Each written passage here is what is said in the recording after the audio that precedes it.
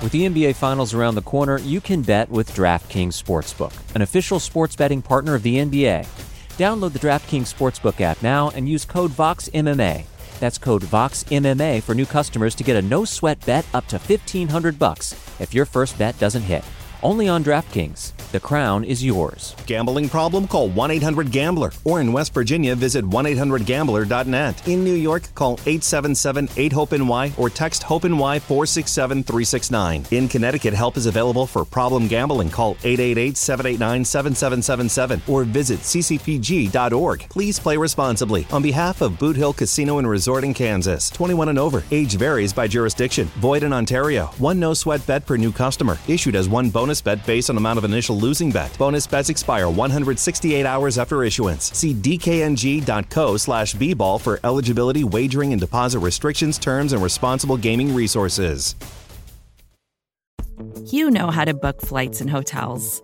All you're missing is a tool to help you plan that unbelievable travel experience. That's why you need Viator. Book guided tours, excursions, and more in one place. There are over 300,000 travel experiences to choose from, so you can find something for everyone. And Viator offers free cancellation and 24/7 customer support for worry-free travel. Download the Viator app now and use code Viator10 for 10% off your first booking in the app. Find travel experiences for you. Do more with Viator. You're listening to the Vox Media Podcast Network.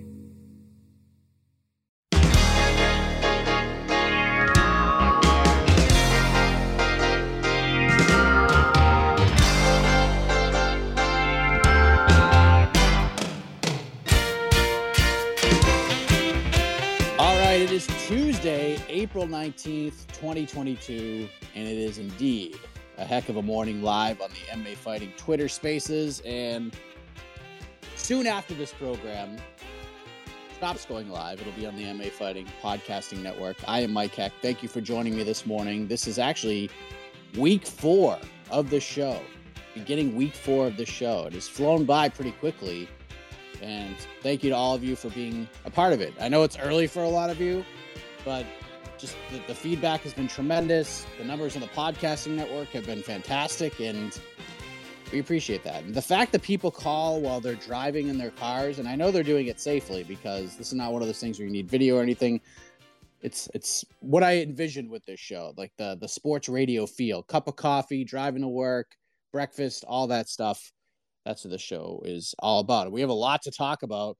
Technically, I'm still on vacation for like another day, but I mean, I wasn't going to miss the show. You can't just like start off a show for a couple of weeks and then just be like, well, I'm on vacation. I'm just going to stop doing it. It doesn't really work on that way. So I think I'm back officially on Thursday, but I mean, I'm still going to be working today and tomorrow a little bit. But we had Bellator 277 this past Friday. We had UFC Vegas 51 this past Saturday. It was a chaotic weekend indeed. A lot of craziness happened along the way. We had some big wins and main events. We had some unfortunate stoppages. We had questionable rulings. We had everything imaginable for just a chaotic weekend in MMA. And we'll get your thoughts on those cards and more on that in a moment. But first, I want to take a look back on April 19th in history because 2014, April 19, 2014, UFC on Fox 11 went down. Main event of that card, Fabricio Verdum versus Travis Brown. Fabricio Verdum got the win via unanimous decision in the main event. The co-main event, Miesha Tate defeats Liz Carmouche, unanimous decision co-main event. Featured about Donald Cerrone submits Edson Barboza in the first round. And the first fight on that main card was Yoel Romero versus Brad Tavares, which was won by Yoel Romero via unanimous decision. Now, the prelims also included some names you might be familiar with. I don't know. Featured prelim involved Khabib Nurmagomedov defeating Rafael dos Anjos via unanimous decision. A guy you might know by the name of Jorge Masvidal was on the prelims of that card, defeated Pat Healy via unanimous decision. And listen to this one. The first fight of that entire card, April 19, 2014, UFC on Fox 11, the Octagon debut of one Derek Lewis, the Black Beast, made his UFC debut on this day in history 8 years ago, knocked out Jack May in the first round. This was the very first fight of the night. And look where we are 8 years later. Derek Lewis is a main eventer or a co-main eventer in every fight he'll be in probably for the rest of his career. And then, of course, also on this day in history, 2008, 14 years ago, UFC 83 goes down. That was headlined by the rematch between Matt Serra, at the time the UFC welterweight champion, and George St. Pierre. George St. Pierre gets his revenge, TKO, second round, those vicious knees to the body on the ground were the beginning of the end for Matt Serra. George St. Pierre, who was the interim champion at the time, unifies the title. Co-main event, Rich Franklin defeats Travis Lutter via TKO in the second round. Nate Quarry got a win. Michael Bisping knocked out Charles McCarthy on that card. Mac Danzig was on that card as well. He got a third round submission. Then we had names such as Jason Day defeating Alan Belcher, TKO. Jason McDonald, TKO win. Damian Maia submits Ed Herman with a mounted triangle. Remember that one? That was a crazy one. Rich Clemente, Sam Stout. Cain Velasquez was the second prelim on that card, defeated Brad Morris via TKO in the first round, and Jonathan Goulet got it started with a second round TKO. Fight of the night, Jonathan Goulet versus Kuniyoshi Hironaka. Knockout of the night, Jason McDonald. Submission of the night, Damian Maia. That's when the awards are a little bit different. So we're going to get to your calls in a minute. I mean, just so much happened this past weekend. Bellator 277, which, by the way, Bellator won the weekend. I mean, it's clear they won the weekend. I don't even think this is a discussion to be had. Bellator had the better card, the more intriguing storylines in the aftermath. All of it on paper and in execution. Bellator was just by far the better card than UFC Vegas 51. And this is no disrespect on the athletes involved. We knew Bellator had the better card heading in, and it delivered. Unfortunately, there were some hiccups along the way, but I didn't watch it live. I watched the main card. I saw a lot of the prelim highlights, which basically told the story of most of these entire fights, as Bellator prelims typically do. They load up with big-time prospects who are massive favorites, and they go out and do what they're supposed to do. That's typically what happens, and usually it ends in pretty dominant fashion. We had some pretty crazy fights on the card as well. One of the prelims is just an all-time classic war of just attrition. It was insane. But it ended with Patricio Pitbull getting his title back against AJ McKee. And this is one of those fights where I was really glad that I watched it the next day. Because following along, if I had watched it live Friday and followed along on Twitter, and you saw everybody giving their scores and their opinions on how it played out, it's one of those things where you think you kind of overthink it. You're like, maybe they're right. Maybe AJ McKee won that fight. But I came out of that watching it Saturday, no pressure, no Twitter, no nothing. I just watched it, and then 2 minutes in, I knew I had to mute the audio. And if you listen to past shows, you know why I had to mute the audio. But it was just so much easier watching it because I felt it was a clear Patricio Pitbull win. I thought it was a clear Patricio Pitbull win. It was a close fight. Absolutely a close fight. It's not like Patricio just went out there and blew the doors off AJ McKee. But in the end, after watching that fight, I was fairly confident Pitbull won the fight. I didn't have to think about it at all. I was like, all right, Pitbull won 3 rounds. He might even won 4 rounds. So I ended up watching it a second time. I scored at 48-47. Upon first watch, I scored at 49-46 for Patricio Pitbull. I scored the first 4 rounds for him. Watching it the second time around, I think I might have given one of those early rounds to McKee, maybe 1. I don't know. I have to go back and watch it again and figure out like round by round what it was. But I didn't think there was like any controversy here. I thought Pitbull won the fight. I thought he won. This is not a robbery whatsoever. I thought Pitbull won. I thought it was a tremendous game plan. Did everything. This is why he's so good. And this is why I think he's the best Bellator fighter of all time.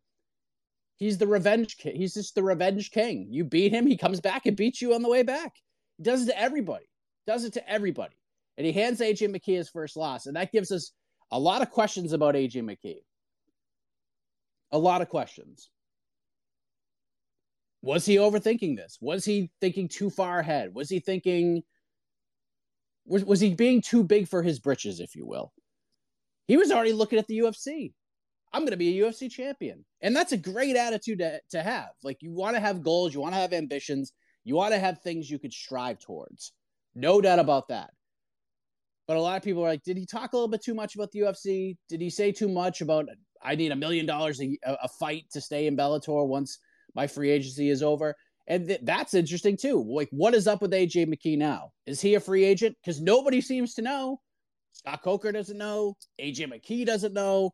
And I know the one thing that was kind of binding him to Bellator was being the champion. And there was sort of from what I understood, a 3-fight championship sort of clause that he had, that as long as he had the belt, he had to fight 3 more times, including this past Friday. But now he's not the champion. So what does that mean? Does he stick? Is he still technically a Bellator fighter? Could he talk to the UFC now? Would the UFC still have as much interest? Will his per fight paycheck be as high as it was before Friday? Probably not. I'm sure the UFC would certainly be interested in him. It's a bump in the road, but what does he do in the UFC's 155-pound division? Or does he go back to 145? Because right off the bat, he said, I'm done at 145. I'm done with it. Done with all that weight cutting. And good for him, if that's what he really wants to do. But I think what made him so successful at 45 is he was just so big and so rangy. Made him so effective at that weight class. How is that going to translate to 155 if he fights Patricio or he fights Patricky? How's that going to translate? What's he going to do in the UFC when he fights? You could do the Michael Chandler fights right there for you, because they have that rivalry for a long time. What's he going to do if he has to fight Justin Gaethje or Charles Oliveira or Islam Makhachev or any of these guys that are just huge 55? Arman Tsarukyan. What's he going to do against a guy like Arman Tsarukyan? Would you favor AJ McKee against Arman Tsarukyan in the UFC? I wouldn't. But that's no disrespect to AJ McKee. That's just because I'm so incredibly high on Tsarukyan. But there's other questions. Obviously, the co-main event of that card, and I want to talk to you guys about all of this because, again, we haven't had a show since all of this happened. Versus Corey Anderson ends with the accidental clash of heads. I think we all clearly know who the better fighter is. Corey Anderson looked fantastic. He looked great. I'm still not willing to say he's the best light heavyweight in the world. I still think that belongs to Glover Teixeira, and I think we'll still be having that conversation at the end of this year. But could he beat Yuri? And listen, I know Corey Anderson beat Glover Teixeira in the past. I know it happened. I know he has the win, and I know in the Chael Sonnen, who's the better fighter conversation, the guy who wins the fight, no matter when it happened, if it could happen 25 years ago, it Chael's eyes, and I don't have a problem with this argument. They're the better fighter. But I think if they fought again, I think it would be a little bit of a different story. I just think Glover is just a much more mature version, even at, in his 40s than he was when they fought the first time. So Corey Anderson looks great. I think he's certainly the best 205er in Bellator. He's a top 4 205er in the world, including the UFC. Hopefully this fight gets run back again. We get some sort of conclusion to it. But I picked Vadim Nemkov heading in. When they rematch, I probably won't be picking him again because Corey Anderson just looks great. He's on another level right now. Aaron Pico just continues to cruise. Linton Vassell, what a comeback that was against Timothy Johnson. And yeah, it was a pretty good card. Some unfortunate stuff, some drama indeed. And then the UFC card, we had awful refereeing. We had technical decisions, multiple technical decisions, which is just insane. We had points being deducted and then guys coming back and winning fights. And then we had Belal Muhammad defeat Vicente Luque in the main event. Great performance from Belal Muhammad. Great performance. Very complete. The takedowns were there. He looked really good on the feet against Vicente Luque. He had Luque frustrated by that third round. And I know a lot of people are out there saying Vicente didn't look like himself. And yeah, maybe there's a little bit of truth to that. I think he was a little off his game as well. But we can't take anything away from what Belal Muhammad did on Saturday because he looked great. Stand-up was good. The footwork was really, really getting to Luque. The kicks to the body were really getting to him. And I think those are the turning points of the entire fight, more so than maybe Luque not being himself heading into the fight. But we can't take anything away from Belal. It was a tremendous performance. But I go on Twitter right after Bruce Buffer's about to say that Belal Muhammad's going to win. And here's the issue that I have had with Belal for a while. And I am not alone on this. Bilal, there's a difference between shooting for the stars and hoping you pull something down and just being completely unrealistic. And Bilal had a great opportunity. Even after his last win, when he beat Wonderboy Thompson, Bilal Muhammad had a fantastic opportunity, a tremendous opportunity to call out Khamzat Chimaev. Is right there. Right there. Microphone is right there. Here's your chance. And what does he do? Calls out Usman, which is, cool. Like, shoot your shot, bro. But you're not getting that fight. It's not happening. It's not happening. You had like a 0.00001% chance of getting that fight. And then he goes on the media tour after, and then he calls out Chimaev in every single interview. Great. Where was that the first time? And here we are again. Chimaev's coming off the win over Gilbert Burns. The conversation of him jumping over Leon Edwards to fight Kamaru Usman off the table right now. Although some people are still very intrigued by that fight. I am as well. I would like to see Chimaev get another win, maybe 2 under his belt before that happens, especially after going through an absolute war with a guy like Gilbert Burns. It's right there for you, Bilal. And I went on Twitter. You can go back and timestamp it. Go and look at it. I said, all right, Bilal, now do your wizardry on the microphone. Do it right. I'm paraphrasing here, but do not call out Kamaru Usman and do not call out Colby Covington because you have a 0% chance of getting either of those fights. Go crazy on Chimaev. Cut that Chimaev promo like you've never cut it before. Because if he goes out there and does that, there's a chance he gets that fight. I know the UFC wants to go the Chimaev-Covington route. But Covington's a smart man, if you think about it. He says some things that probably aren't so smart. But as a businessman, as a prize fighter, he is a very smart man. Let's fight guys with big names that are winnable fights and try to make the most money we can while doing the least amount of work. Chimaev is not that guy. Now, Colby's running out of those types of fighters. And I think after watching Chimaev Burns, he probably feels like, all right, if I'm gonna beat this dude, I gotta fight him right now. And I still think I've asked Colby about Chimaev before, and he said if the UFC wants to book that fight, if they call me and say, hey, I want you to fight Khamzat Chimaev in a main event, Colby's gonna fight him. I honestly don't think Colby's gonna shy away from it. But if that does happen, if Colby's like, nah, I don't want to fight him, Bilal had an opportunity to step right in there, and he didn't do it. He called out Colby. I couldn't believe it. Colby's not going to fight Bilal. He's not going to fight him. It's not because he's afraid. It's not because anything like that. Because Colby would be a pretty sizable favorite in that fight, in my opinion. I would pick Colby to win that fight. It just doesn't do anything for him. The risk reward isn't there. Colby wants to get back to a title fight. Beating Bilal Muhammad doesn't get him any closer to a title fight. And I'm not trying to dump on Bilal.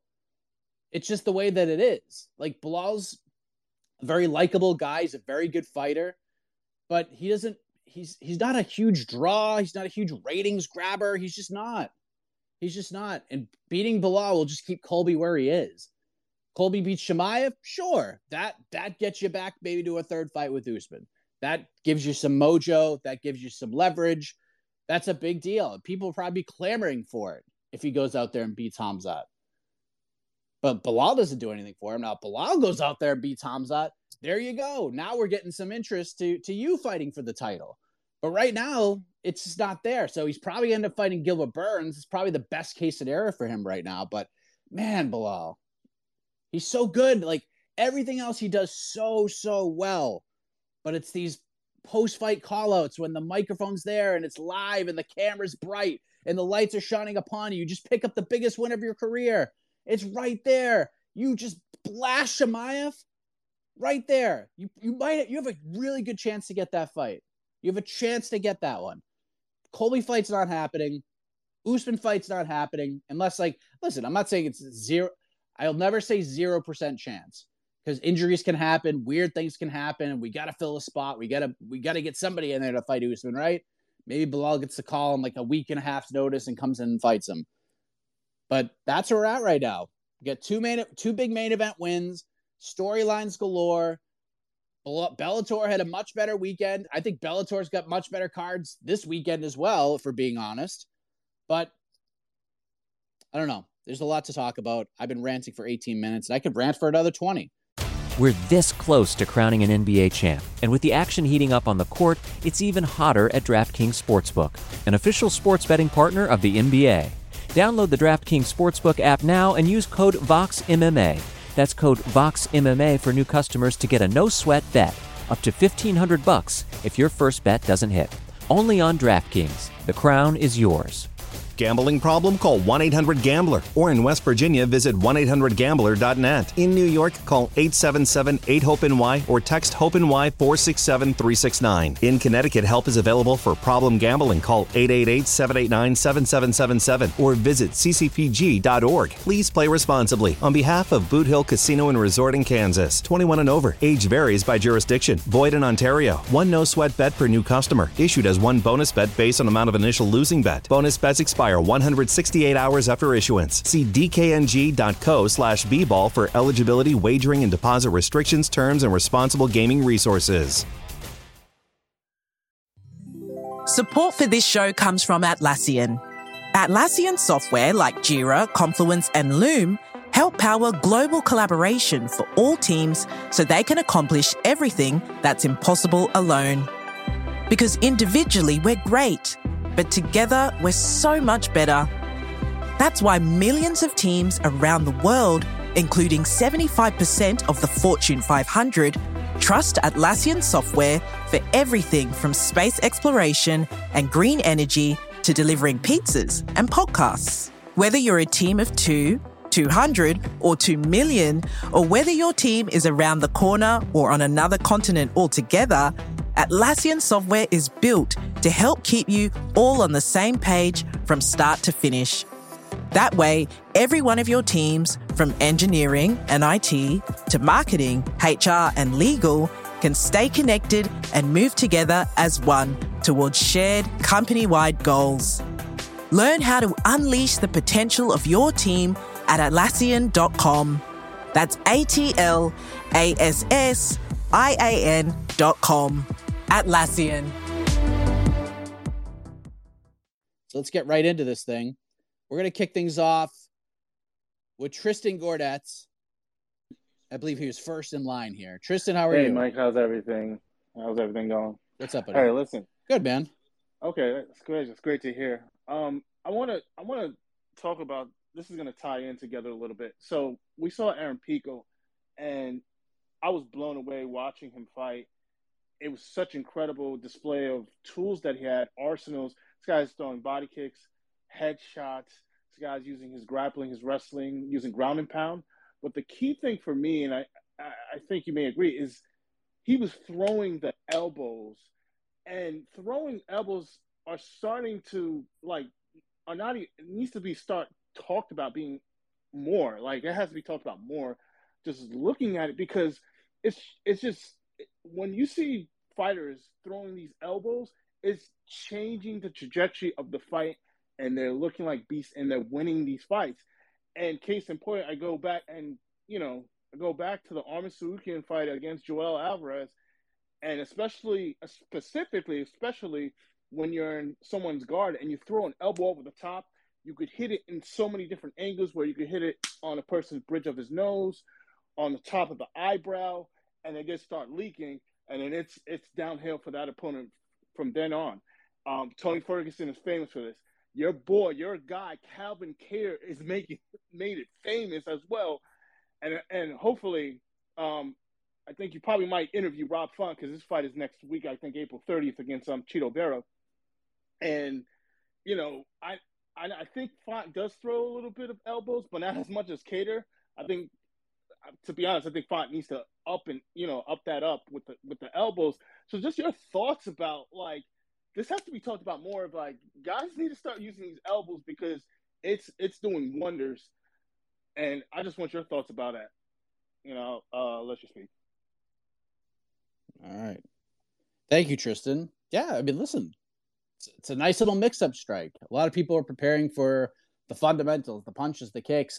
Normally when you get the elbows, it's when somebody's on top in your guard and they're trying to drop elbows, or you don't see a lot of standing elbows. But yeah, I mean, sometimes when you see these fights, when you see these performances, and you see fighters coming out there and making these these elbows effective. Like John Jones was really good. He was times where he was using elbows as like jabs in fights. So I mean, it's not a new thing, but yeah, I mean, it's evolution. Cater against Chikadze, those things were nasty. Those are nasty. I wouldn't compare him to like the Conor shoulder strike, but I think when you saw Conor land the shoulder strikes on Cerrone, you saw fighters start to do it more. They were like, oh, all right, maybe this works a little bit. Maybe it's a little more, maybe it's effective. And probably for like that entire year, we saw a lot more fighters try to execute those shoulder strikes. And I feel like since Cater's performance in January, I think a lot more fighters are trying to, those little step in elbows. I think they're seeing the effects of those. And Aaron Pico, I mean, listen, Aaron Pico, this guy he's got it. He's got it. And I give Aaron Pico a ton of credit for having the wherewithal and the maturity to realize, like, as good as he always thought he was, he needed to change some things up. He needed to humble up a little bit. He needed to learn from his losses. And he did that. And he did a tremendous job. And I give so much credit to Brandon Gibson for the work he has done with Aaron Pico, because those two guys are like two peas in a pod. And Brandon Gibson has done wonders for this kid's career, and he's incredible. Aaron Pico is a great fighter, and I can't wait to see what he looks like 3 years from now. I mean, I'm so intrigued. This is the guy, when he came in, this is the guy. This was the super prospect. He's not even, he's 25. He's going to be 26 in September. He's like 3 to 5 years away from his athletic prime. My God. I wanted to see the Jeremy Kennedy fight. I still think, if possible, that's the fight I'd like to see. But if not, there's not really a lot of other places for him to go here. So he's either going to have to fight Mads Burnell, which, I mean, sign me up for that. The chaos that would ensue with Aaron Pico versus Mads Burnell, totally down for that. Adam Borch is probably going to fight Patricio Pitbull for the featherweight title next. He's certainly not going to fight Adrian McKee. So, yeah, I like what I'm seeing from Aaron Pico a lot. This kid is the real deal. He's as good as advertised when he first came in. He had to humble up a little bit. I love what he's done. The maturity is incredible. Brandon Gibson deserves a lot of credit for that. Let's get Four Corner Sports in here. What's up? Make sure you're on mute. Hey, Mike, I don't know if you can hear me or not. Wanted to talk about. Yep, I got you. Wanted to talk about the Miguel Baeza fight. Now, he's on a 3-fight losing streak. I was actually very intrigued going into seeing the fight between him and Fialho. Now, the question is, does the UFC need to have Baeza maybe to take like a step back? I mean, it seems like he's a little bit, what's it called? I guess on the down ever since losing to Ponzinibbio. And usually when fighters, get their first L, we try to see how they react, into the next fight. Losing to Chaos Willing, getting knocked out, and then losing to Fialho. What's the next move if you're in the Baeza camp? Thank you, sir. Yes, Miguel Baeza took on Andre Fialho. The fight did not go well. First round TKO win for Fialho. And Fialho is just a chaotic fighter.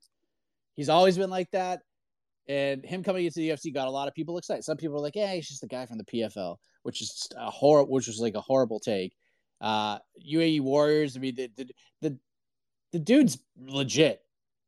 Really fun fighter. He's fought for Bellator. He's fought for tons of promotions. So when he came in, some people were like frowning upon him. They were calling him the PFL guy. I was seeing that on Twitter. I'm like, what are you talking about? What are you talking about? This guy is just an action-packed fighter. With Baeza, I don't know, man. It's weird. That fight with Ponzinibbio, if you're bored, if you haven't seen that fight, if you haven't watched that one in a while, I highly recommend you go back and watch that fight again between Santiago Ponzinibbio and Miguel Baeza, because it is so good. And it doesn't get enough love, if we're being honest. It's just a really competitive, fun, back-and-forth battle, adversity, everything. Everything you would look for in a 15-minute fight, this fight had. It was so good. It's incredible. And sometimes when you have those wars, it takes something from you. And maybe that's what happened with Baeza. I don't know. Because he looked pretty, I mean, he was looking good in the Chaos Williams fight before he was losing. I have to go back and watch that one, but if memory serves me correctly, I think Baeza was either 1-1 or Baeza was up 2-0, and then Williams got the knockout. I have to remember. It was a close fight. But I remember Williams may have been in a position where he needed to finish the fight. I don't know. I have to go back and watch it, but I mean, those are two tough guys to fight. Ponzinibbio, then Chaos Williams, and now you'd fight Andre Fialho, another chaotic fighter. He's got to take a step back. I think the UFC will keep him around. I mean, look at the guy. The guy's a good fighter. He's got great skills. They knew they had something in him after the Matt Brown win, after the Sato win. They knew they had something here. Maybe he got pushed a little too soon, but again, much like Aaron Pico, sometimes you take a couple of losses, you have to take a step back, maybe take some time off, maybe figure out what the problem is, rework it out, get back in, take a step back. Now, maybe he fights. The UFC tried to book this fight before, and I hated it. I hated it when they booked it at first. I thought it didn't make a lot of sense, but it actually makes a lot of sense now. Let's do Miguel Baeza versus Mickey Gall. Didn't like it when it was first booked. I thought it was way too much for Mickey Gall, for being honest. But right now, both guys kind of on a little bit of the schneid. I think it makes sense. Let's do that, and I think it's kind of a loser leaves town sort of matchup. So yeah, I would go that direction, but definitely a step back. We can't be throwing Miguel Baeza in there with. We just got to be careful with this guy, because I think they have something here. I think the UFC knows they have something here, but you got to be careful with how you book him next. But I agree. We got to give this guy a step back. All right, we got to get Toke Girding Jensen in here, who said, I have an ought-no idea, and on to the next one idea that was going to, quote, I believe it said, knock my socks off. So I got my socks on, bro. I'm flying. What's up? Oh, you already kind of went that way, which surprised me. But, AJ McKee, he's not long for Bellator, and I'm actually already sending him to the UFC. So what's happening here is he doesn't want to cut to the featherweight. That's the deal. And, when UFC signs one of the biggest stars from Bellator, they like to rub it in their face. They did it with Michael Chandler, with him almost getting a title shot right off the bat. And I think we will see something similar here with AJ McKee, even though he lost. So what I will say is the fight to make is the winner of the Tony Ferguson-Michael Chandler fight. What do you say about that? Versus AJ McKee? Yes, sir. Wow. Listen, hashtag would watch, Toke. I mean, would watch, but I don't know. My socks are still on, bro. Socks are still on my feet. My feet are still a little sweaty and a little toasty right now. Listen, I like the idea, but we got other things we got to take care of first. We got to figure out AJ's contract situation. And by the way, I'm supposedly supposed to be talking to Scott Coker tomorrow. That's the plan. That's what we're working on. And I will ask him about that. And hopefully we have more answers on the AJ McKee contract situation, what that means, if he is a free agent, if he's not a free agent.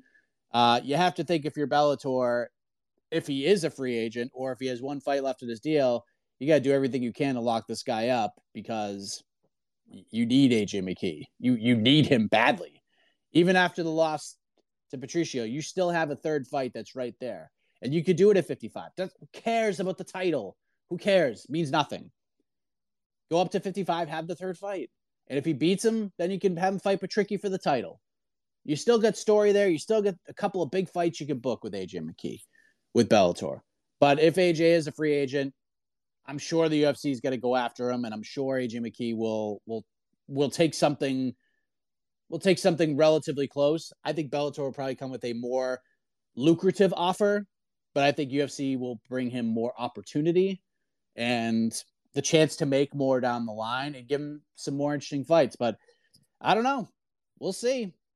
We'll see what happens. I don't know how everybody feels about AJ McKee's stock. Did it drop? I mean, we're having conversations on our ranking show, the MMA Fighting Global Ranking Show, the only rankings that matter in the sport.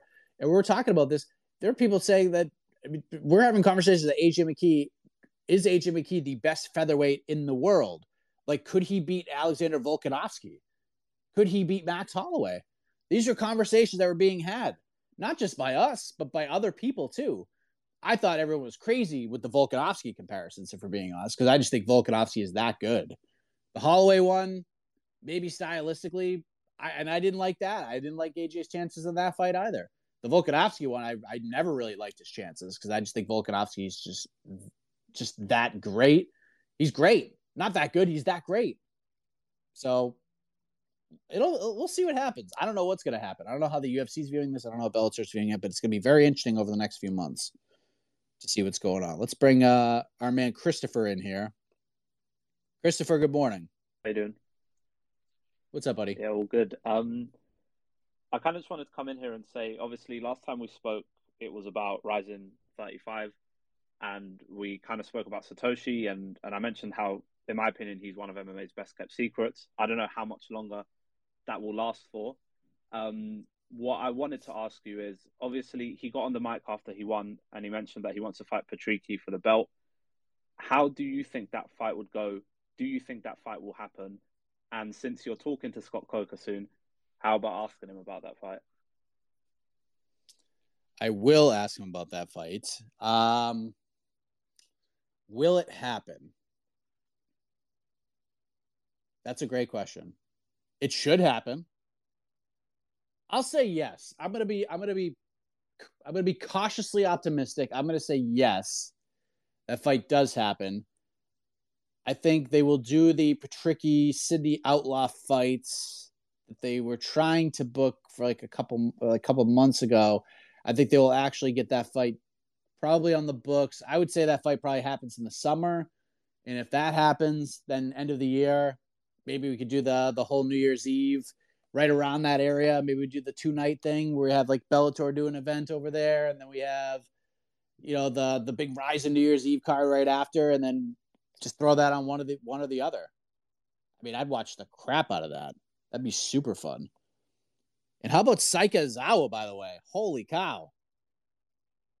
She might be the most natural MMA prospect we have ever seen that nobody even really knows about. This woman is unbelievable. Running through Ayaka Hamasaki 2 fights in a row. Finishes her in December in just her 5th professional fight. And then they get the rematch again at Rizin 35. Dominant decision win for Izawa. She's 24. She's only 6-0. This woman is unbelievable. Unbelievable. We're talking about best kept secrets. De Souza's right up there. But maybe number 2 is Izawa. She might even be number 1. She's incredible.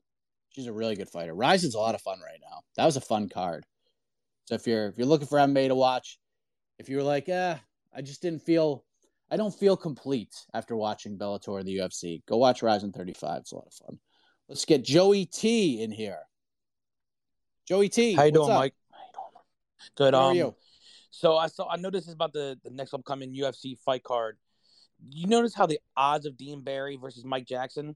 Like, I know in Bellator wise, we see that more often when they try to get like a prospect to go against like a mediocre or a bad fighter just to slowly, push them up.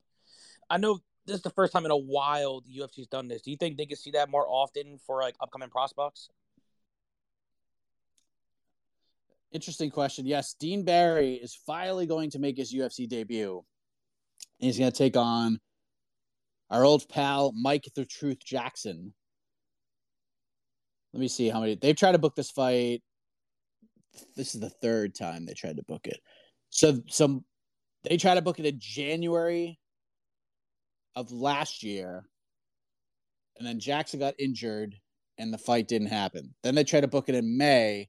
And then Barry had to withdraw. He had some visa issues and all this other stuff. And basically, I don't know the full story. I know my colleague Damon Martin spoke with Dean. You'll probably see that conversation sometime this week heading into the fight. But there were some visa issues and a lot happened. From what I understand, Dean Barry had to spend tens of thousands of dollars to try to get these visa issues taken care of so he could fight in the UFC. He ended up getting a fight with Titan FC, got a quick finish against a guy who was 6-30. So, I mean, I think we all knew it was going to happen. Now he's going to fight Mike Jackson. Listen, this is a fine fight. The UFC clearly sees something in Dean Barry because Dean's an Irish fighter. Comes from Dublin. It's a place they want to go back to. They're trying to build stars from that area, and it's a hotbed for MMA. It's kind of now that Conor is not as active, it's kind of an untapped market in terms of the UFC. Now it's a very fun area. Cage Warriors does a lot of stuff over there. Bellator's been over there a couple times, and the crowd and the atmosphere and the fans, they're incredible.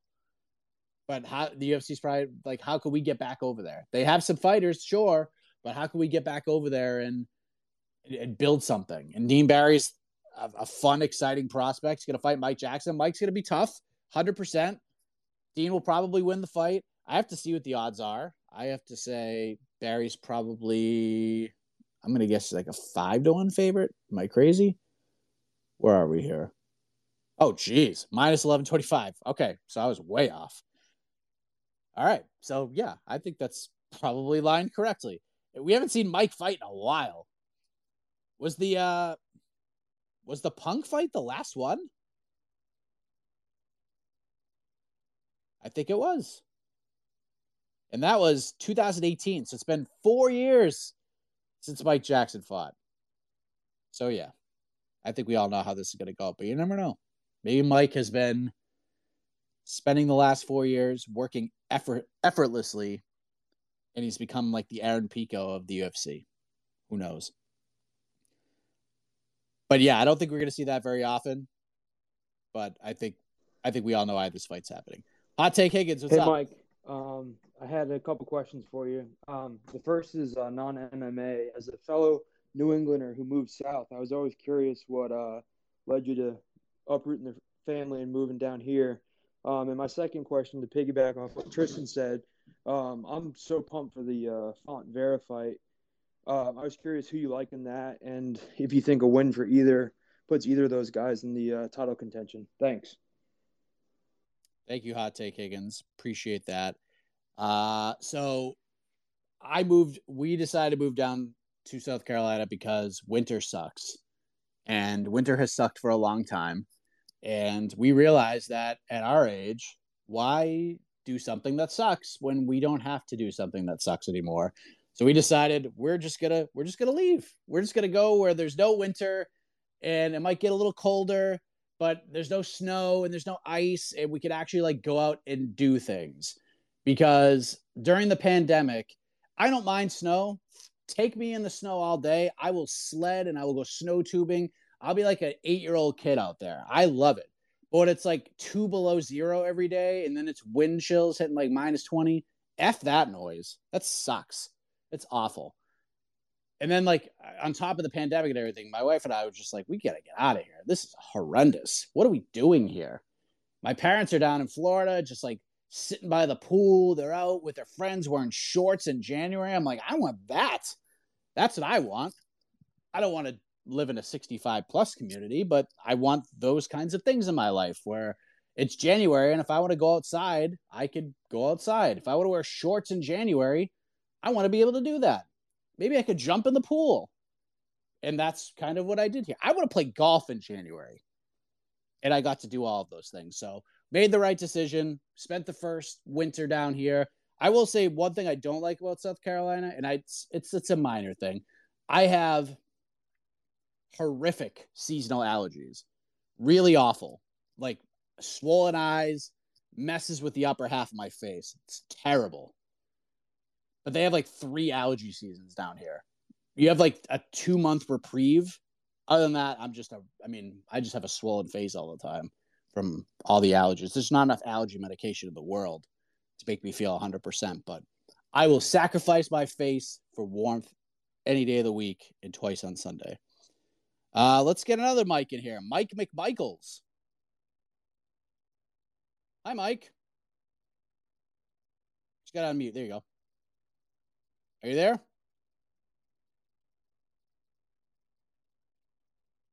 Sorry, Mike McMichaels. Try again. Let's get Wally in here. Wally. But I'm Wally. I will. What's up? I know you're looking for a mic. Hey, so my question is the next fight for Dvalishvili Jan? And is that a terrible fight for Jan, seeing how Aljamain kind of was able to hang on to him? What are your thoughts there? Thank you, Wally. It's a great question. It's one that we have been pondering quite a bit since UFC 273. It all depends. I think this is probably more of a Petr Yan and his team's decision more than it is a Merab Dvalishvili decision. It all depends. Now, maybe after being involved with Sterling in this whole rivalry and everything that's happened over all this time, over these last 2 years, maybe Jan and his team gets together and they say, we want to get as far away from this as possible right now. We need a break from Sterling. We need a break from all of it. And who is very close to Aljamain Sterling, who is backstage with Aljamain Sterling near Bupkis went down? It was Merab Dvalishvili. They're very close. They are teammates. They're friends. They are very tight. So it all depends. If Jan is just like, I hate this Aljamain Sterling, and I want to get back to him as quickly as possible, then yes, you fight Merab Dvalishvili. That's the best way to do it. You beat the teammate. I beat your teammate, and I'm going to beat you. Sure. Because it's not a fight the UFC is going to go right back to right away. Jan's going to need another win, probably 2, to get there. So I don't think it happens. I don't think that's there's a storyline there, but I don't think it ends up happening. Again, and I've been saying this about Merab for over 2 years now. He's going to have a hard time finding fights. He just is. There's nobody in this top 15 that is going to be hankering to fight Merab Dvalishvili. Nobody. No one is going to open up their email and be like, yes, I have a fight contract. Who am I fighting? Oh, Merab. I mean, I guess I'll have to fight this dude. Like, that's the reaction. No one wants to fight this guy. And I don't blame him. The risk reward, like, we try to factor that in with these future matchups all the time. But I will give, if Jan goes out there and fights, if Jan's just like, yeah, line up Merab, my respect for that man will just go through the roof. But I don't think that's the fight that ends up happening. I'd love to see it. It'd be very, very intriguing. Ahid, what you got? What's up, buddy? Mike, are you good? I'm good, man. How are you? Not too bad. So, like, some couple points. Well, firstly, I want to say off the bat, like, after the Bilal and Vincente fight, Leon Edwards does not deserve a title shot. He's being given one out of pity and sympathy. And, like, let that sink in, okay? And this is why. Because, and it's so crazy, the, like, woke MMA community or, like, and journalists who are offended by Colby and what Colby says, and this is why. There's a stat that's come out of Bilal after his win over Vincente, and Bilal, it shows it's basically listing all the top welterweights in the world, and it's showing their wins over top 10 welterweights. And it's always Colby. I mentioned this before, but I think it got drowned out by other topics. But it's always the criticism is always on Colby. Colby hasn't fought a top 10 guy. Colby hasn't done this. Colby hasn't done that. Firstly, Colby fought Masvidal 6, and it's like, you know, they always try and put him down. When he fought Woodley was still there. Obviously, he's gone now. But why does, even with Woodley, when he beat Woodley, why does Gilbert Burns get so much credit for it when Colby just did it a couple months later? Why does Vincente Luque get so much credit for it when they did it after Colby? It's so crazy to me. Then you kind of stack the records up and you realize that people just don't like Colby, and the little snowflakes that want to put him down on purpose and ignore the hypocrisy towards other people. You want to go after Colby? Like, all right, let's like break down others. Let's break down Leon Edwards, and even like obviously Gilbert Burns took the Hamzat fight, he lost. But prior to that, it was just like Stephen Wonderboy Thompson, and even that for me, like all those like illegal shots, as far as I'm concerned, deserve a point taken off. And even before that, it's like, come on, like what, he beat Damian Maya like years after Kobe did it. He beat like Woodley, but and then you look at Leon Edwards. Let's look at the record, okay? Let's go back. Nate Diaz, come on, are you serious? Like Kobe's win over Jorge means so much more.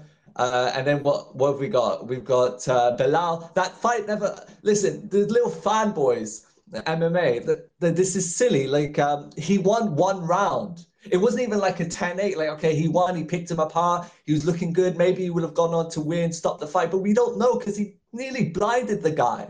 Okay, and then before that, RDA, a whole year after Kobe did it. And like Usman did it, beat RDA before then too. It's silly how and the hypocrisy is always on Kobe, amongst other topics as well. Like as in, I mentioned this before, but he got drowned out like with the Masvidal attack. Like people like saying, Kobe deserved it. Masvidal talked about his kids, and Justin Gaethje said the exact same thing. Kobe never said anything about Masvidal's kids. He said about Masvidal's ability as a father was poor. Justin Gaethje said the same thing, word for word.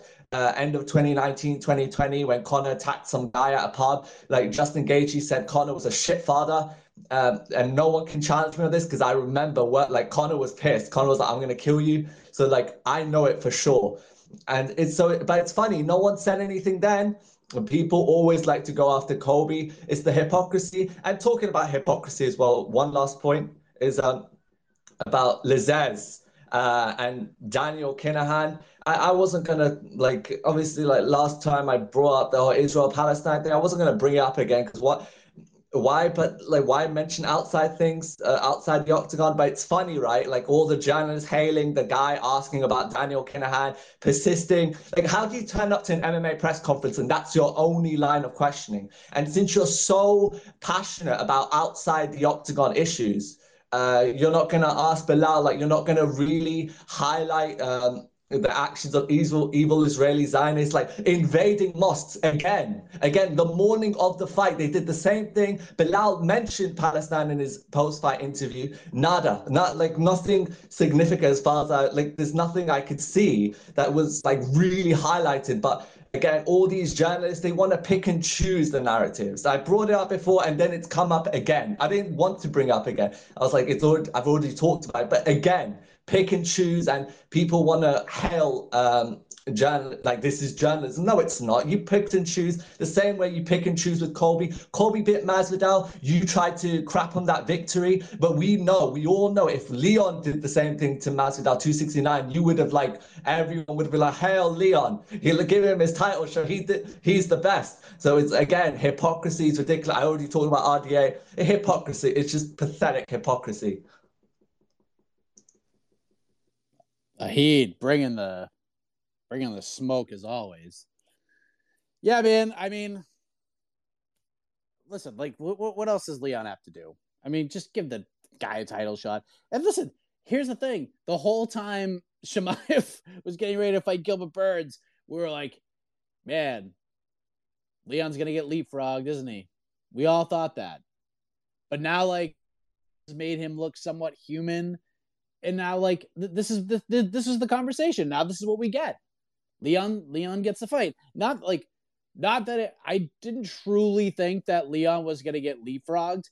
But I mean, if Chimaev went out there in 19 seconds, Gilbert Burns, and just picked him up, slammed him, and knocked him dead, the conversation would have changed. No doubt about it. That's why that fight has not been officially announced yet. But I still felt like Leon would get the shot. It is what it is. It is what it is. Now, my whole thing was, and I still stand by this, that what you do here, and this is if Usman is not ready to fight in July, just do Chimaev versus Leon. Just do an interim title fight. Let those two guys fight it out. Interim title, main events. Let's have some fun. And then the winner fights Kamaru in a fight that is 10 times bigger than it would have been before. If Kamaru fights Leon Edwards now, and if they do that fight in Africa or they do it in London, that would be great because you'd have fans who would be super duper into it. It'd be awesome. That'd be great. Do that one in Vegas. Do it in New York. Do it in Sacramento, wherever. It's just going to be like, all right, cool. Usman's the pound for pound number one guy. Let's just go watch him fight a guy he already beat. So, I mean, I don't know. Maybe they have plans to like make this interesting. Maybe they have plans to do it somewhere else. I don't know. But this is just kind of the fight right now. But if you did the interim title idea that I've been pitching since UFC 268, if Leon Edwards beats Khamzat Chimaev, you do that fight in November, MSG, it's a way bigger fight. And people would care a lot more. And if Khamzat goes out there and beats Leon Edwards, I mean, come on. How much bigger is that fight now? I think interim titles are stupid 95% of the time. In this case, it's not stupid because we all know what it means. It's a glorified number one contender fight. We're putting a second title on there. And we're giving Usman time. We're not saying we're going to put this interim title in because Usman is scared or he doesn't want to fight anybody. No, Usman's been like your most active champion over the last couple of years. Let's give this guy a break. All he wants to do is spend time with his family. He's recovering from an injury. Why rush Usman back? What's the point? When you have a fight that'd be with the guy who's a bigger star right now than Usman, you do Chimaev versus Leon, main event, interim title, bigger fight, more pay-per-view buys guaranteed because Chimaev's there. And if Chimaev wins, him versus Usman is one of the biggest fights you can make, period. And if Leon Edwards wins, it's way better than it would have been now. So it's not going to happen. Wishful thinking. I'm like, go West up in here, the king of wishful thinking. It's not going to happen, but it's way better. It's a way better idea. And then the other stuff, I'm not really going to dive into. I get where you're coming from. Yes, Mounir Lazzez, timing was not good. And I do believe that those questions should have been asked during the post-fight press conference, 100%. But I'll leave it at that. Do we have to grill him under the hot lamp for 10 minutes about it? No, you didn't. But did it need to be asked? 100%. And that's it.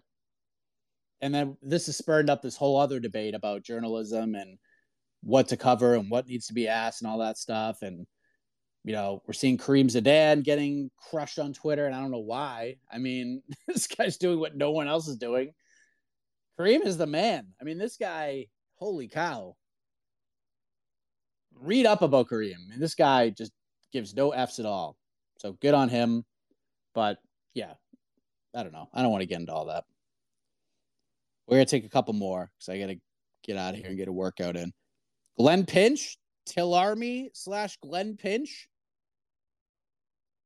What's up? Are you there? You just got to unmute. Hello. Hey, how you going? There we go. Got him. What's up? Yeah, I think it'd be pretty silly to make an interim title for the welterweight division right now. That's what you were talking about before, wasn't it? Why? Why would it be silly? Why is my idea is better than Usman Edwards right now, isn't it? It is.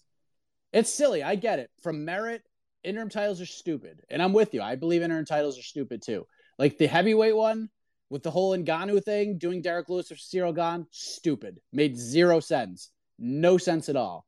Usman's hurt. Usman needs time. He wants to spend time with his family. He's the most active champion they had. We all know the interim title means nothing, but it's just a cool fight to set up a number one contender fight. And it makes, if Leon beats Chimaev, it makes Edwards versus Usman way more interesting. Way more, like 5 times more interesting. And if Chimaev wins, it's the biggest fight you can make in the whole promotion right now. There's nothing wrong with number one contender fights, but don't make them interim titles like at the moment. Anyway, how long's Usman out for? Well, I mean, he had hand surgery. Yeah.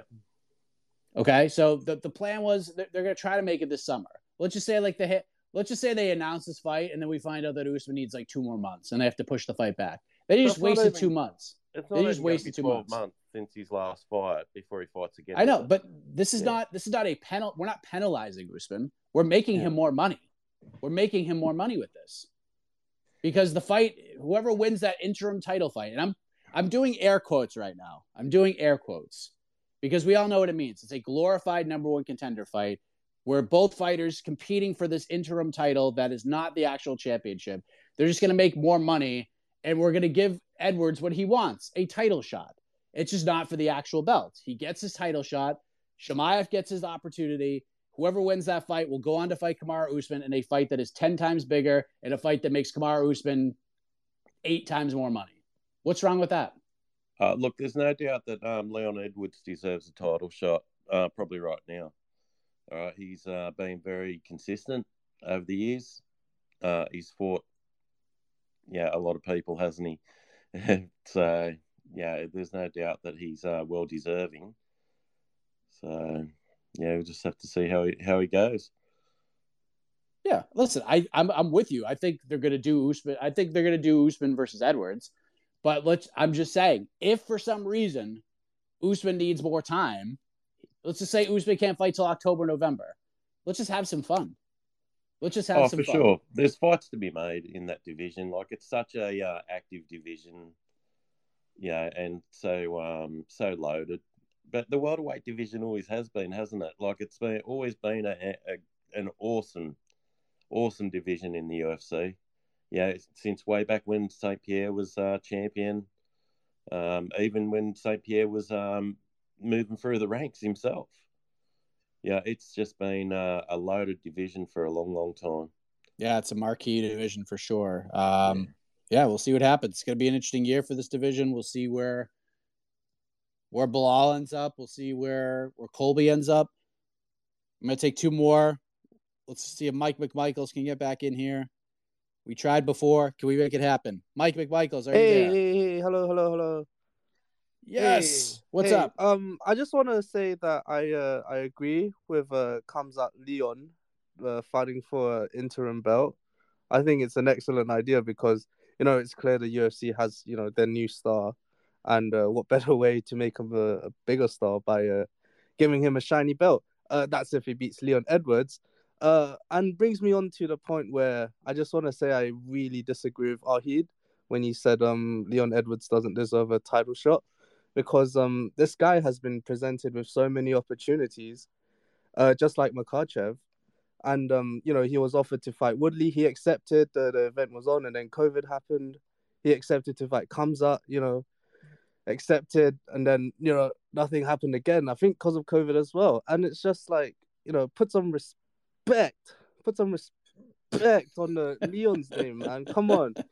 Fucking, you made Belal cry. You made Belal cry in the fight. You fucking punched him in the face, and like Belal was crying for some reason for like a long time. So give him the title shot, and if he doesn't get the title shot, give him an interim belt. And that's all I had to say. Damn, bringing the heat. Love it.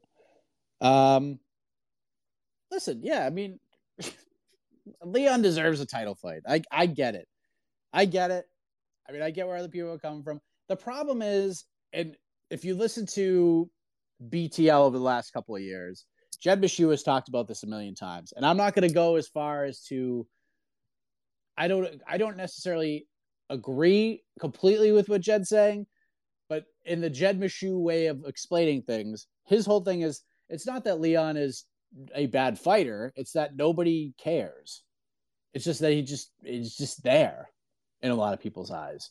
And the UFC has given him opportunity. And a lot of people are like, well, the UFC needs to do a better job of promoting that.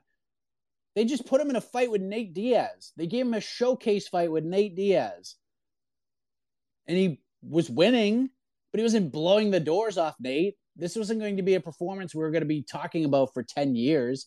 And then Nate almost beats him. Nate hurts him, almost finishes him at the end of the fight. And what are we talking about? We're talking about Nate Diaz. We're talking about the last 2 minutes of that fight, not the 23 minutes that Leon Edwards dominated. But it just, the UFC has given him chances. They've given him opportunities to shine and get him over. They're trying to get him over, and he hasn't been able to answer the call. He's winning, but he's not getting over. He's not a fighter that people are going to be like, holy crap, I get to spend $75 to watch Leon Edwards fight. And Leon's a really good fighter. He's a good fighter. But is he a guy that the UFC is going to be like, you know what? We got 2 pay-per-views in July. Let's just say that's the International Fight Week main event. And I have no insight to this whatsoever. Let's just say Usman versus Edwards is the main event for the International Fight Week card. Okay? It's a good fight. And most of us in the space, I'll be watching, because you got to remember, July 30th, there's another event. There's another card. Let's just say they do, I'm trying to pull this out here. Let's say International Fight Week, they do Usman Edwards in the main event spot. Again, no insight. I know nothing about this. Co-main event, let's say they do Pena versus Nunes 2. Okay? There's that card. July 30th, they do Adesanya, Cannonier, and they do Volkanovski, Holloway. Which one are you buying? You're buying the second one. It's not even a discussion. It's not a discussion. I mean, it depends on what they load the rest of the cards with, but if we're going fight for fight, I'm trying to remember. Okay. Usman Edwards, Pena Nunes on one side, and on the other side you have Adesanya, Cannonier, and then you could do Volkanovski, Holloway too. I mean, it's not even close. It's not even close. That's the thing. But again, and that's why I've been pitching this interim idea since UFC 268. Usman said, I need time off. I need something that excites me. I want big money fights. He's calling out freaking Canelo, which is just the stupidest thing in the world.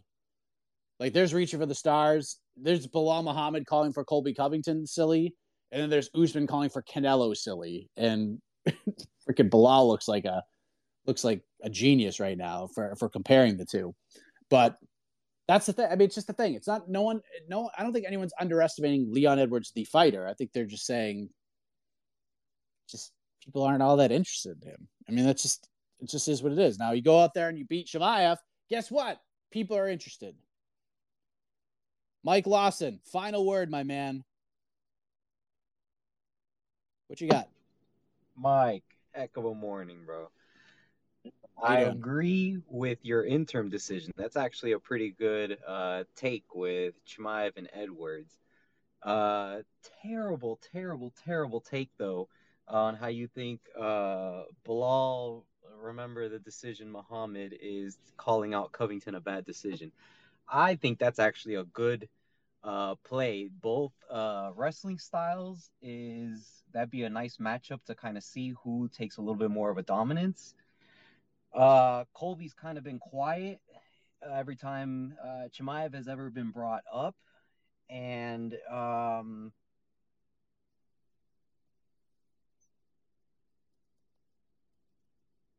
losing you. Can you hear me? Hello? Yep, I got you now. What's up? All right, sorry, driving in the car. What was the last thing you heard? You said something about wrestling and the wrestling, and then you said the last thing I heard you say was he's been pretty quiet when talking about Chimaev, and then I lost you. Yeah, so he's been quiet about every time Chimaev has been brought up, and meanwhile, Bilal needs somebody I'd say he's 2 away from a title shot at this point, and what better to take the number 1 spot than, fighting Colby.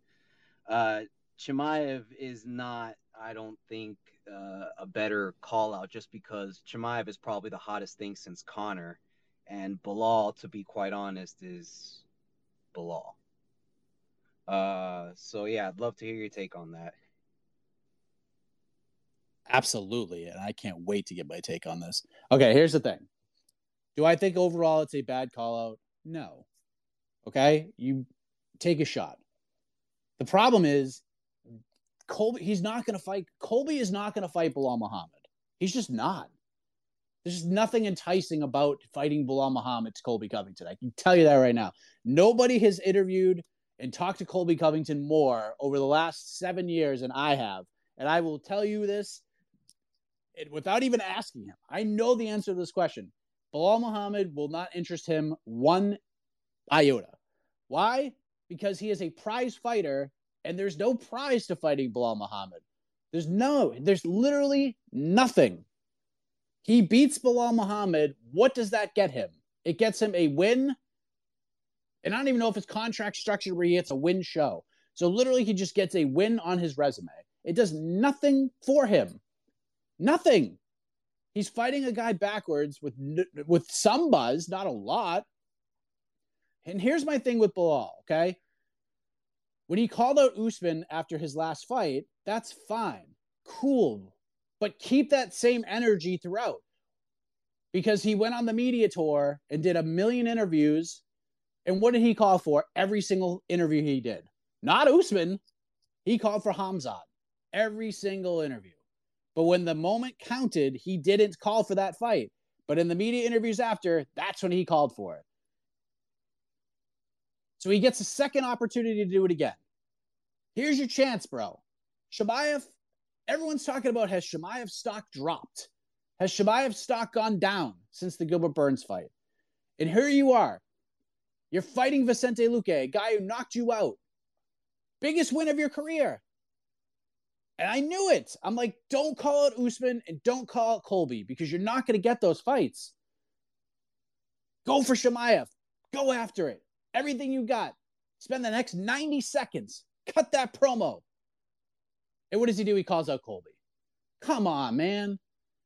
Like, I get it, but I guarantee you, and I have not listened to this yet, I guarantee it. My colleague Damon Martin interviewed Bilal Muhammad yesterday. I will guarantee you he calls out Khamzat Chimaev in that interview. Guarantee it. Guarantee it. Why not just do it there? You have, that fight is there. There's a chance.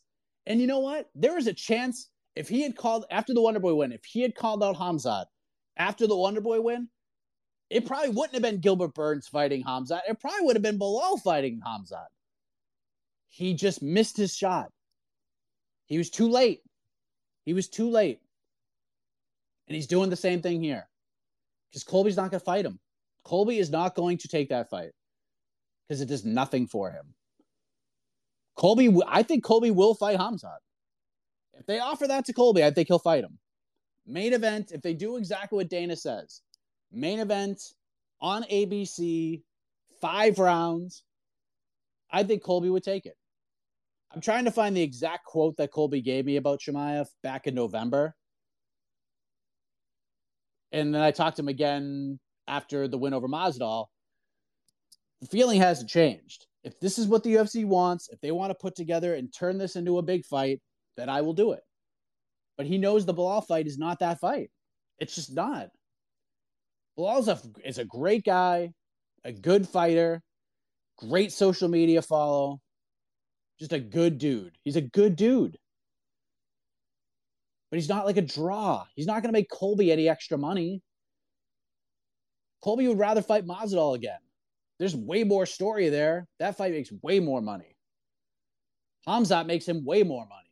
And it does something for him. If he fights Khamzat and wins, he's probably getting a title shot. He'll probably get that third fight with Usman. Fighting Bilal doesn't get him any closer to a title fight. It just gives him a win. You fight Bilal if you're just like, you know what, I want to fight. I just want to fight. I'm sick of sitting around. I get some frustrations here. I just want to fight.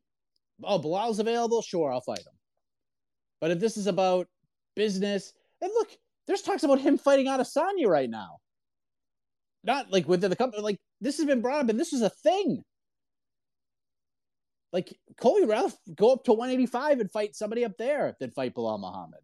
It just is what it is. Sorry. All right, I'll give HK one more shot. Wow, we've been going over an hour here. HK, final word. What's up? Are you there? Hello? Hello. Yes. So my thoughts on this are basically on Bilal. As you said, he messed up his chance to go with Khamzat. Though I do think Khamzat steamrolls him. His intensity is too much for Bilal. Then we go to Colby. I think Colby is a bit of a coward, to be honest. He just wants to go for the title shot and won't risk that. against anyone. And so I'm not really sure what he's gonna do. And that's all I gotta say. I appreciate that. Okay, so this whole thing about being cowards, I just don't buy it. That listen, these guys get in cages and fight other people. No one's scared to fight anybody. They're just not. But when you get to a point in your career where you're just like, I'm not just going to do things just to do them. I'm going to do them to like make money. I'm going to do them to secure my future, or at least take a step towards doing that. So Colby fighting like Vicente Luque or fighting somebody like that, like or fighting Bilal makes no sense. Like Bilal's on a nice streak right now, but like fighting Bilal Muhammad does like it. I'm sorry, it just does nothing for him. Just nothing for him.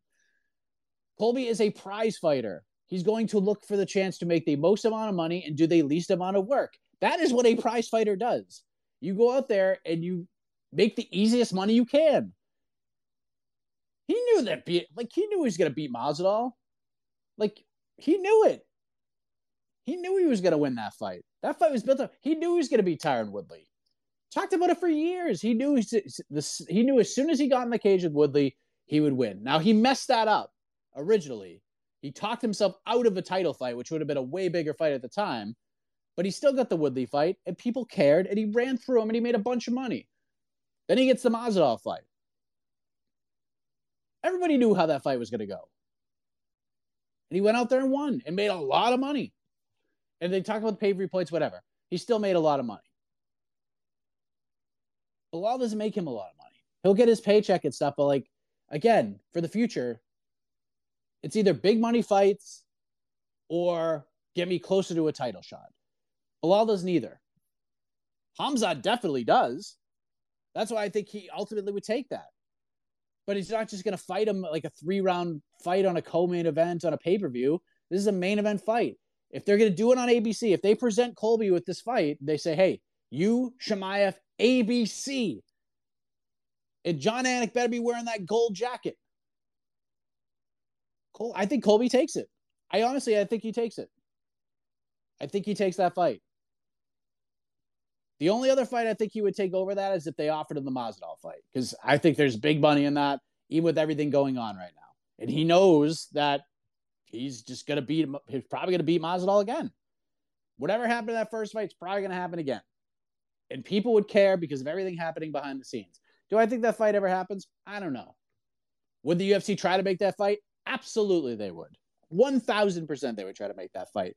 And they would use this whole thing that has happened on the mean streets of Miami Beach to their advantage in promoting the fight. But yeah, if it's between Hamzat and Bilal, Colby's taking Hamzat 1,000 times. Because it makes sense. It's a bigger money fight. And it gets him closer to a title fight. Well, Bilal does neither of those things for him. But, all right. This is fun. This is fun. You know what? I'm going to take one more. And then I got to get out of here. Alvin. Are you there, Alvin? I'm here, man. What's up? What's up?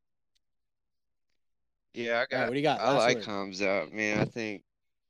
I don't know. I think Kobe's not scared, but I don't think he wants it. Why? His wrestling, that's what he's used to, his wrestling. He always goes to his wrestling, and Hamzat can wrestle. I just think his wrestling's better. Maybe. Yeah, that's why. See, it makes it interesting, right? I want to see it. I want to see that fight. I want to see what happens. Now, here's the thing. Hamzat is a monster. And there is a possibility that he just goes out there and just runs Covington over.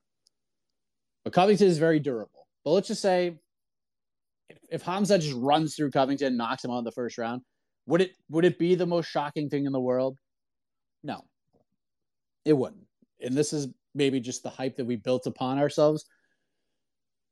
But I think Hamzat's going to learn a lot from this Gilbert Burns fight. But at the same token, if we get that kind of fight again, and this fight gets extended into the 4th, 5th rounds, That's Colby's world. That's where he shines. That's where I think this fight gets really interesting. If Colby can win one round, between 1, 2, and 3, one round, he's got a very good chance to win. Now, that's a big if. Because you're going in there with a huge man that's going to try to knock your head off. But Colby just needs to win one of those first 3 rounds. And he has a very good chance to win. Because we saw Khamzat get tired down the stretch. He cuts a lot of weight. And Colby doesn't get tired ever. He just keeps going. He's a freak when it comes to that. I just think it's a compelling fight. It's a really compelling fight. Khamzat is the much more powerful guy, but Colby's got the gas tank and the wrestling and just that grind. Really fascinated. If the UFC could pull that off on ABC, sorry, I just sat down in the bed. That's huge. That's a huge, fascinating fight.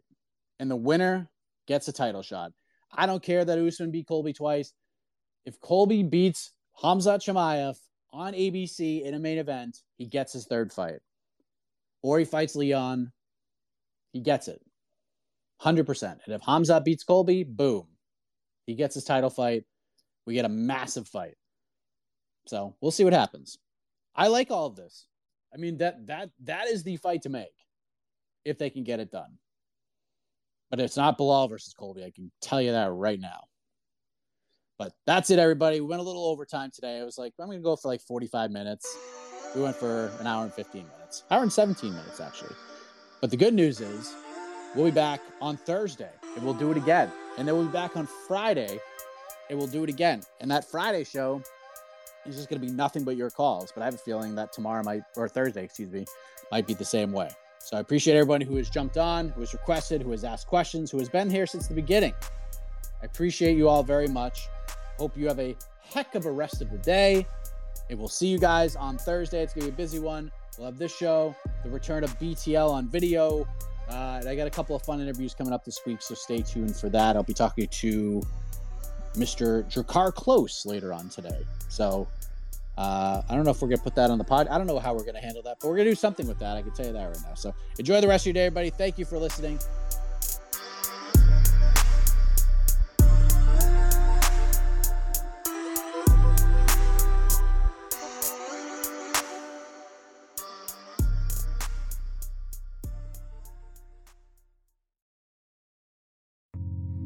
You're listening to the Vox Media Podcast Network.